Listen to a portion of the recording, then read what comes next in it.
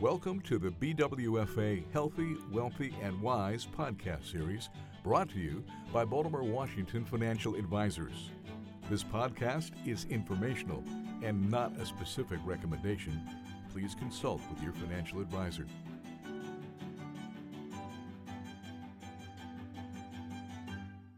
Hello, everyone. This is Sandy Horner, Managing Director of Wealth Management at Baltimore, Washington Financial Advisors. I'm thrilled today to be with my colleague, Senior Financial Planner, Thad Ismart.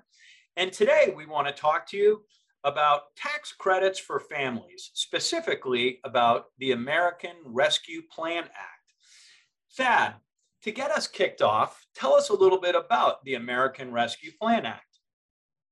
The American Rescue Plan Act is legislation that was passed this year that included enhancements to the child tax credit and the child dependent care credit. These are tax credits available to qualifying individuals with qualifying children on their tax returns. Great. And then help me understand a little bit more about the child tax credit and the child dependent care credit. The child tax credit is available to those individuals, again, with qualifying children. Nothing needs to be done. If you have qualifying dependent children, then you are eligible for this tax credit on your tax return. The child dependent care credit is a tax credit you receive for child care expenses that you incur during the year, and there are certain percentages that are credited to you as a parent. Excellent. So is this different for married or single parents? It is. There are phase-out ranges for these child tax credits. And just to give some background, prior to 2021, in 2017, the child tax credit was increased from $1,000 to $2,000. In 2021, the tax credit is increased to $3,000 for qualifying children and up to $3,600 total for qualifying children under the age of 6. The phase-out ranges vary whether you are married or if you're single. And the phase-out ranges prior to 2021 was quite hefty. It was $200,000 for single folks, $400,000 for married filing jointly folks. The additional amount, the increased amount for the child tax credit, has a lower range. And it's important to note that it's much different than the previous phase-out ranges for the lower tax amounts. The phase-out ranges for the new increased amounts are $75,000 for single tax filers and $150,000 for married filing jointly tax filers. Those are generous ranges. And what qualifies a child to be part of this act? Previously, prior to 2021, a qualifying child needed to be a dependent and under the age of 16. That has increased by 1 year. Now it is under the age of 17. Okay. And so talk to me a little bit about how does this help families now versus the difference of how it worked in the past when it was just a credit on their tax return? It helps in a couple ways. First, in addition to the child tax credit, the child dependent care credit was increased as well. Prior to 2021, you were eligible to receive a credit of up to 35% of child care expenses of $3,000 for one child or $6,000 for two or more children. That amount has significantly increased to $8,000 per child, $16,000 for two childs or more. In addition, the percentages have increased as well. So it went from 35% up to 50%. Now, those phase-out ranges are quite hefty as well. Prior to 2021, the phase-out range was $43,000, meaning you started to receive less of the tax credit when your AGI, adjusted gross income, was over $43,000. The change has increased that threshold to $183,000, and it starts to phase out. And if you have an AGI, adjusted gross income, of over $438,000, the child dependent care credit is eliminated. It goes down to zero. Next, they also allowed you to receive advanced payments. What this means is you are eligible to start receiving these tax credits because now they are refundable. Refundable means that even if your tax liability is zero, you are still eligible to receive the credit as a payment to you. If your tax liability is more than zero, then it's just offset with this tax credit. Now you don't have to wait to file your taxes to receive these credits. The administration is allowing you to receive them ahead of time, and they're starting to phase this out over the next 6 months. The payments started in July, so if you were eligible for these payments, which were based off of your last tax return that was on file, 2019 or 2020, if you filed your tax returns already, you probably already received these payments in your bank account. If you're married, then each of you will receive one of these payments. They're split between two spouses. If you're single, then you just receive the one payment. So that brings up an interesting question then.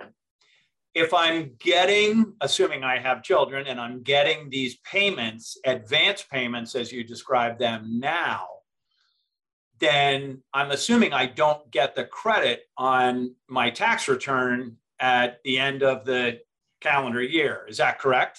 That's correct. So if you don't want to receive the credit, you can opt out of receiving the credit. And why would you want to do this? Well, it's very different than the stimulus checks that you may have received already. The stimulus checks were just payments, meaning you're receiving the income. It's not a credit, but these credits are replacing the credit you would be receiving on your file when you file your tax returns. Now, it's important to note that these credits may have been increased for you already, but you're not going to receive them on your tax return. And I've heard this from clients and other folks that they think that these are similar to these stimulus payments, but in fact, they're not. So you need to be aware that if you receive these credits now, you will not receive them or be able to apply them to any tax liabilities when you file your tax return. So therefore, your tax liability may actually increase. Keep in mind, these are credits. So if you have a tax liability of $2,000 and you get a credit of $2,000, that's dollar for dollar elimination on that tax liability. So if you don't receive your $3,600 or more child tax credits, then you're going to owe $3,600 more in taxes. So that's an interesting situation. And it reminds me of a few years ago when the tax cuts were enacted, I believe in 2018. And what essentially happened is people were just getting more of their money in each paycheck rather than a big refund at the end of the year. And I think I recall when people were getting their 2018 tax return prepared or doing it themselves, they all of a sudden realized, hey, I'm not getting this refund. What happened to my refund? Well, you got your refund. You just got it in a little bit at a time in every single check throughout that year. So this is a similar situation, if I'm understanding you correctly.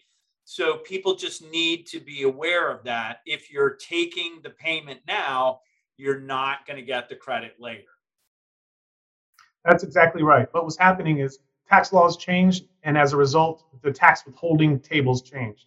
And so those tables were being used by employers. We don't have to withhold as an employer as much tax as we were before, and whether or not that was correct or it was happening. And as a result, less tax was being withheld from your paycheck every time you received it, every time it was deposited. And then at the end of the year, your tax liability hasn't changed. You just haven't prepaid as much tax as you should have. Therefore, your tax liability at the end of the year has increased, even though you probably paid less in taxes over time because the tax tables actually went down.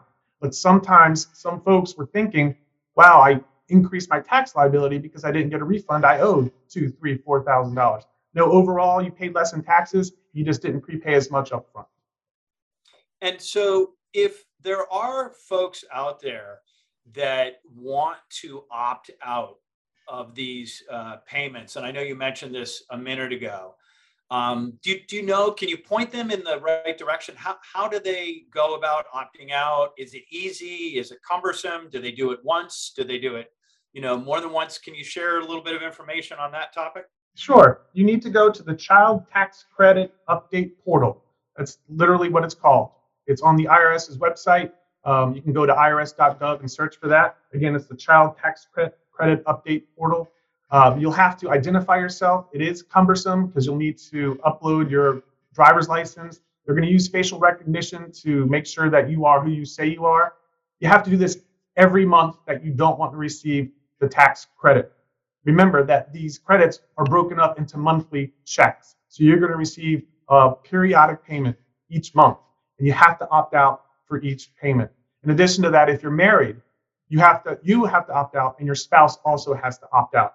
If one doesn't and one does, then you will receive one payment. You won't receive the other payment. You have to do this again every single month that you want to opt out. Great. Well, that is valuable information, Thad, and I appreciate your time today. I thank you all for listening, and I hope you'll come back and listen to another BWFA Thanks for podcast listening. soon. For questions, more information, or to schedule a conversation, please contact Baltimore Washington Financial Advisors. Past performance is no measure or guarantee of future returns. Investing in securities involves risk, including the risk of principal. The securities and services mentioned here may not be suitable for every investor. You should discuss these with your advisor prior to making a final determination based on your risk tolerance, your investment objectives, and your financial situation. Baltimore Washington Financial Advisors is a registered investment advisor.